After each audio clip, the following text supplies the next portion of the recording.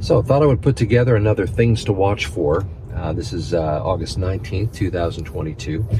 Thought I would cover a couple things, one having to do with, or a little bit having to do with globalism, and also another having to do with, a couple things having to do with things on a more national level here in the United States. Ultimately, scripturally speaking, when we consider things like Revelation chapters 13 through, well, really, you could say arguably chapter 6, with the Antichrist, the rider on the white horse with the bow in his hand, being unleashed with the breaking of the first seal, all the way through chapter 19, with the return of Christ to establish his kingdom and ultimately put down the Antichrist and the false prophet and the global system that happens at that time. And that really is where I'm headed with this. When you read those passages and realize that, and come to understand that the world is going to be moving toward a one world government, a globalized system that is not just about buying and selling. It's not even only about an image and sort of a false religious worship.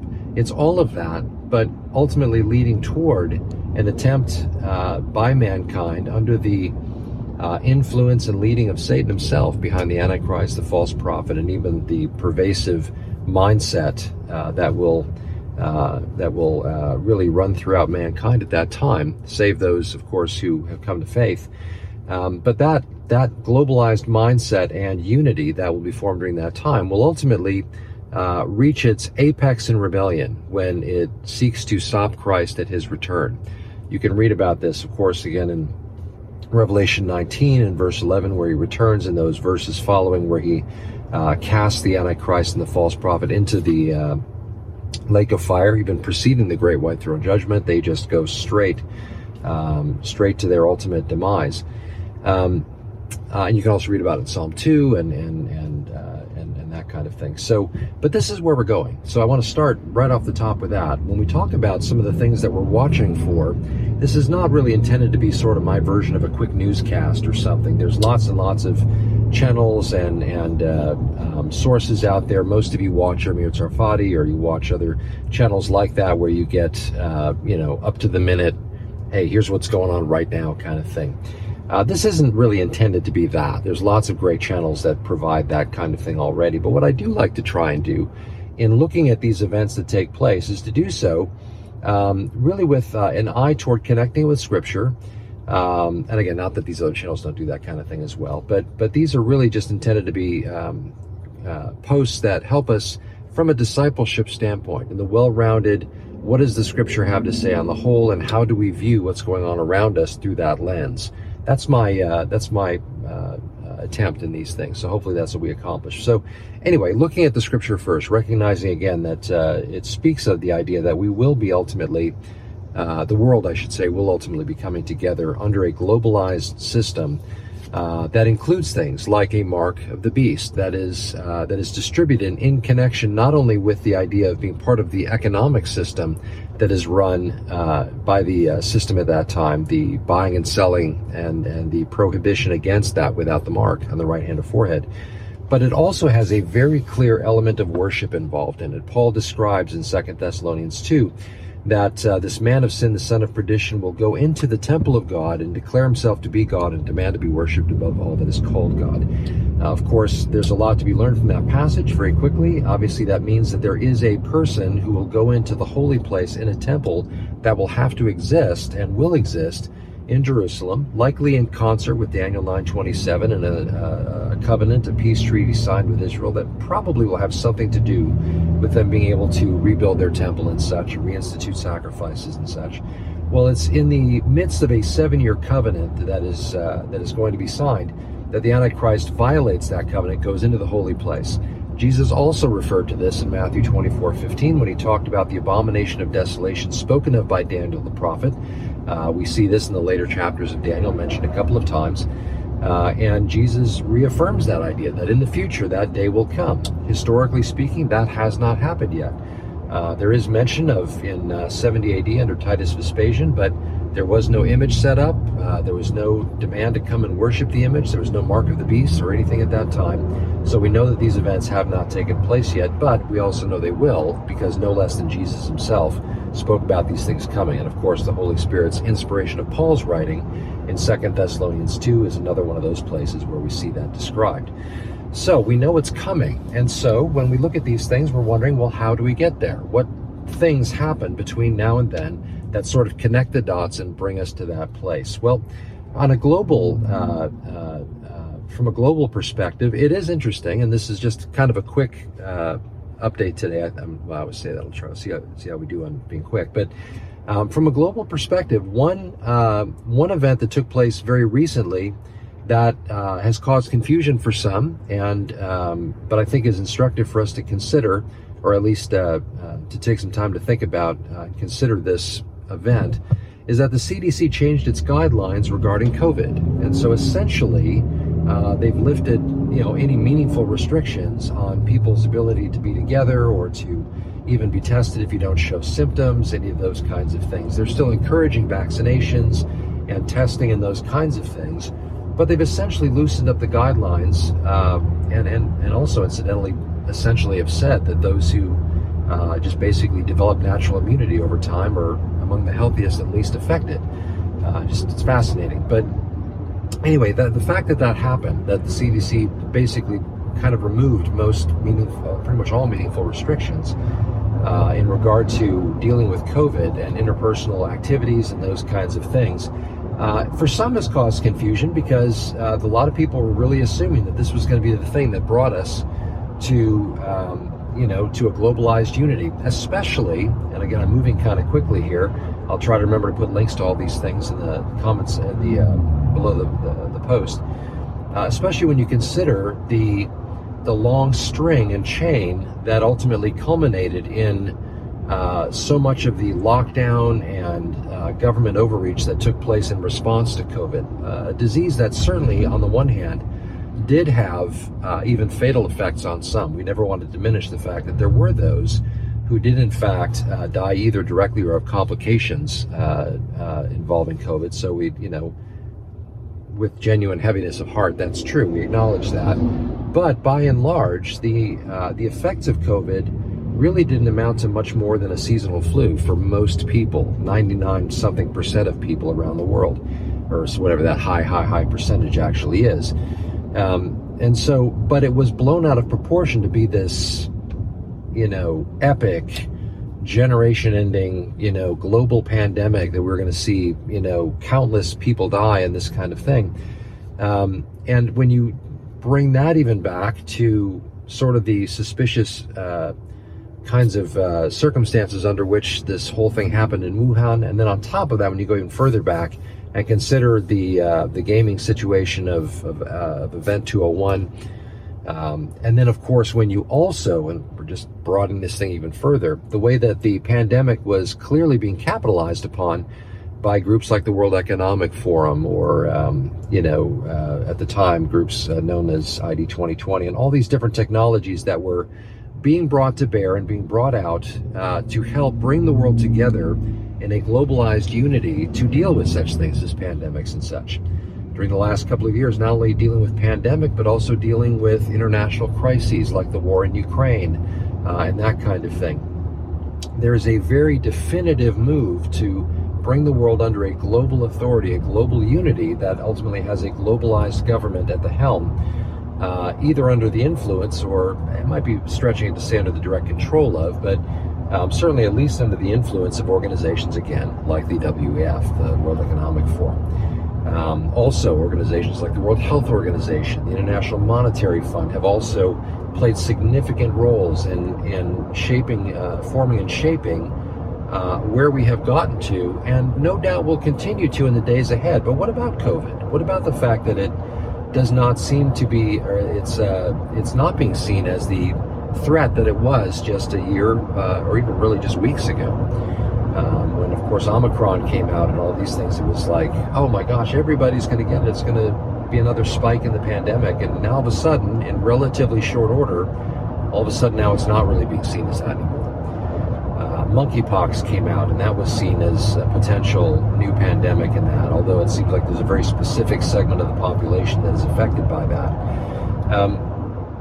So what to make of that? Well, as we said a long time, I'm not the only one that said this, obviously, but as we've been, many of us have been saying, COVID-19, if nothing else, and the vaccination that accompanied it, if nothing else, have been used as a conditioning agent to sort of prepare people to adopt the mindset that when government sees something as being a threat on such scale as was generally seen with COVID, that we need to turn to government organizations like that alone have the capacity to deal with crises of that scale. This, of course, was a major emphasis made by the World Economic Forum, is that there needs to be a renewed sense of trust in government, because it is only organizations as large as government working in concert with business, world leaders around the world, both in government and business, working together to provide solutions that can help us deal with crises like pandemics like this, so that we can head them off and deal with them. But it requires us to come together globally, even at the expense of national sovereignty. The World Health Organization is in contract with many nations around the world, allowing it to have essentially open capacity to dictate mandates of how countries are supposed to handle pandemics when they come. Again, even at the cost of national sovereignty. The World Health Organization, an unelected body of people that are, utilizing health and dealing with global pandemic as a means through which to sort of consolidate power, ultimately moving us toward a globalized government. Now, again, this is not conspiracy-minded stuff. Conspiracy, by the way, I know a lot of us are familiar with the idea that the term conspiracy theory was developed, in the 60s, and it was the 60s, maybe earlier actually, as a means to sort of, marginalize people that would suspect foul play on the part of government and that kind of thing. But the word conspiracy simply speaks of the idea of people conspiring together to accomplish a certain goal. The goal of global governance and global unity and such is not a new phenomenon. It is, in fact, something that has been around since the days of Genesis 10, the Tower of Babel and such. There has always been a move, whether it be through Nimrod or whether it be through any number of people throughout the centuries and the aeons who have sought to ultimately bring the world together under a globalized unity with themselves at the helm. So the only difference between all of those and the current version of it is that the current version is accomplishing it by and large through peaceful means, government edicts and mandates, international treaties and such that are chipping away at various national sovereignties around the world in order to consolidate power under a group of people that will be able to essentially wield global power when it comes to, in all areas, but again, they're using things like pandemics and such to accomplish that. So it's not being done through necessarily, strictly speaking, military means per se, but rather instead it is being done essentially through, again, sort of peaceful means. And so COVID ceased to be useful because people were basically over it and no longer really wanting to put up with it. But I would say that it would be wise to be watching for whatever the next pandemic is going to be. Again, groups like the World Economic Forum, groups like the World Health Organization, people like Bill Gates have been talking very openly, not about if another pandemic strikes, but when another pandemic strikes. So we want to be watching for whatever the next one is. And when I say watching, like a lot of us who follow prophecy and who pay attention to global events and that kind of thing, we're always watching the news and we're always sort of approach with a skeptical eye these kinds of things. But what I'm trying to address here today is the average person not just buying in to the idea of trusting the government implicitly without questioning. The founding fathers of our country here in the United States would never have stood by and watched the kinds of things that happened during COVID happen. There was an inherent skepticism in government upon the part of the founders and on the part of the average citizen in the United States. And it is exactly that kind of skepticism in government that produced a constitution like the one that we have that limits government significantly. Is very specific in many regards as far as what government has the right to do and not to do. Of course, there's room in the document to allow for expansive powers and such, but by and large, the Constitution and the principles that underlie the Declaration of Independence really do present a form of government that is intrinsically skeptical of overreaching government. And I think that's wise. I don't think that's rebellious. I think that's wise. I think there is something to be said for not just checking your brain at the door and just blindly just doing whatever someone tells you because they tell you. I think you should always think through. It does not surprise me that unvaccinated people are faring better in response to COVID and have fared better in response to COVID than those who are vaccinated. It seemed patently absurd to think that a vaccination that was rushed through in a fraction of the time that you would normally take to produce a vaccination, and then was pushed as hard as it was upon people, that should have put up red flags in the minds of everybody, not just some. And we're starting to see the outworking of that even today, or the reality of that today. So on a global level, that's something to be watching for. What's the next pandemic going to be, and what not only what far-reaching, well, let me put it this way: when the next pandemic strikes, what additional rights, freedoms, sovereignties, and such are going to be chipped away at to accomplish the purposes that are the desired goal of that. So be paying attention to that. We've been through it once already, and as the old expression happens, do it to me once, shame on me, or shame on you. Do it to me twice, shame on me. So we want to be paying attention and watch. Now, in terms of on more national scale, more localized scale, at least here in the States, we're coming up on the midterms in November. These are important, significant midterms. And under most normal circumstances, the way things look, you would anticipate a sweeping change in the color of Congress. And what I mean is between blue and red. You should expect, based on all kinds of factors over the last couple of years, most notably recently, inflation and the high cost of everything, and it's all these kinds of things. This should be an impetus for many voters to go and seek to see a change in Congress in terms of the party in power.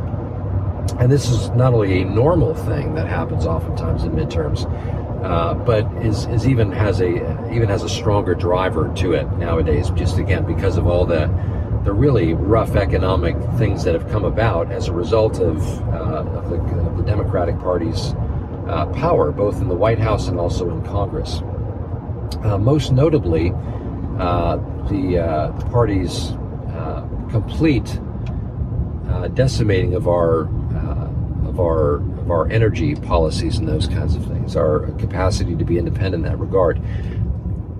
The reason I mention that is not to be overtly political, but to mention that at the heart of that change in energy policy, and at the heart of much of the Democratic Party party's platform, is the idea of the environmental agenda that they have. One that lines up with the United Nations agenda for global sustainability and such. Our entire energy sector has been damaged heavily, and that has ultimately cost us, not because it needed to happen, but because that's the agenda that the Democratic Party has. This is one of those reasons why, under normal circumstances, you would assume that would bring about a change in party. People fed up with this kind of thing, and they'd want to vote differently in order to bring things back to some semblance of normalcy in that regard. However, we're not living in normal circumstances, normal times. Again, without sounding like a weird tinfoil hat guy, I would suggest that you pay attention to politics over the next couple of months and look for an October surprise. Will there be something? And I hope there's not. I mean, I'd love to see a party change and see things go back in some respects. But I'm also very wary of that, because you would assume, based on what's going on, that either the Democratic Party is completely tone deaf to what's going on among the citizens they represent, or they are certain that they've got such control that they don't have to worry what anybody thinks. They're going to continue to move forward with this agenda, and they know something that the rest of us don't know in regard to how they're going to maintain power. So I would suggest just not sort of assuming it's business as usual, but be watching for an October surprise, something that happens that has a direct impact on the elections that are coming up in November. Whether it's shenanigans in the voting booth or whether it's maybe a stay on the election for some reason, some crisis comes up that some becomes a means by which the party decides to hold on to power. It is interesting to me that, again, regardless of what you think of Trump, so many of the things he was accused of in these regards have actually been practiced by Democrats. It's fascinating. Again, if you like political theater, this is quite an era to be paying attention in. So there is that. Add to that the continually declining cognitive capacities of our commander-in-chief, and I don't say this in disrespect to the man. I'm not taking shots at the president. What I'm simply saying is that it's overtly obvious that the rigors of this office are far beyond the capacities of the current occupant of the White House, of the Oval Office. And so my sense, when I put these things all together, the very hard push to use the pandemic as an opportunity to push a great reset on a global scale, the fact that Biden remains in the White House, even though he's completely not up to the challenge and the rigors that are required of that office, leads me to believe that both on a national scale and on a global scale, the agenda to move the world toward a great reset was probably expected to go much smoother and much quicker than it actually has. So that means that what's going to happen in the days ahead should be very telling in regard to just how far into this agenda we actually are. Far too much work has been done to get us to where we are. Far too much has been invested. And so it would be hard to imagine that there's going to be allowed to be a party change that allows things to go back, because too much ground has been gained in recent days moving toward that grand agenda, the Great Reset. So when we say pay attention, I mean, like, really pay attention. Watch what's going on around you. Pay attention to what's happening in the political sphere. Pay attention to what's happening on the global sphere. And I'll end with this final thought, just sort of tying those things together, and then we'll bring it to a close. But in our form of government, I do tend to speak almost kind of romantically in regard to the way that I view the underlying principles of our constitutional republic. I don't say democracy because the founders very openly spoke of their fear of having an actual democracy. The idea of one person, one vote on every issue. We don't have that here in America. We have what's called a representative form of government. That's why we use the term republic or republican, not in regard just to party, but the concept of republicanism or a republic is that of representative government. And so I don't get to vote on every issue, but I vote for those who best line up with my values, morals, and ideals, and I vote for that person to be in Washington or on the local level, as the case may be, to vote in the way that I would vote. And sometimes they do, sometimes they don't. But when they, so far as they mostly vote like I would, I'll probably vote for them again. So, but that's how our system of government works.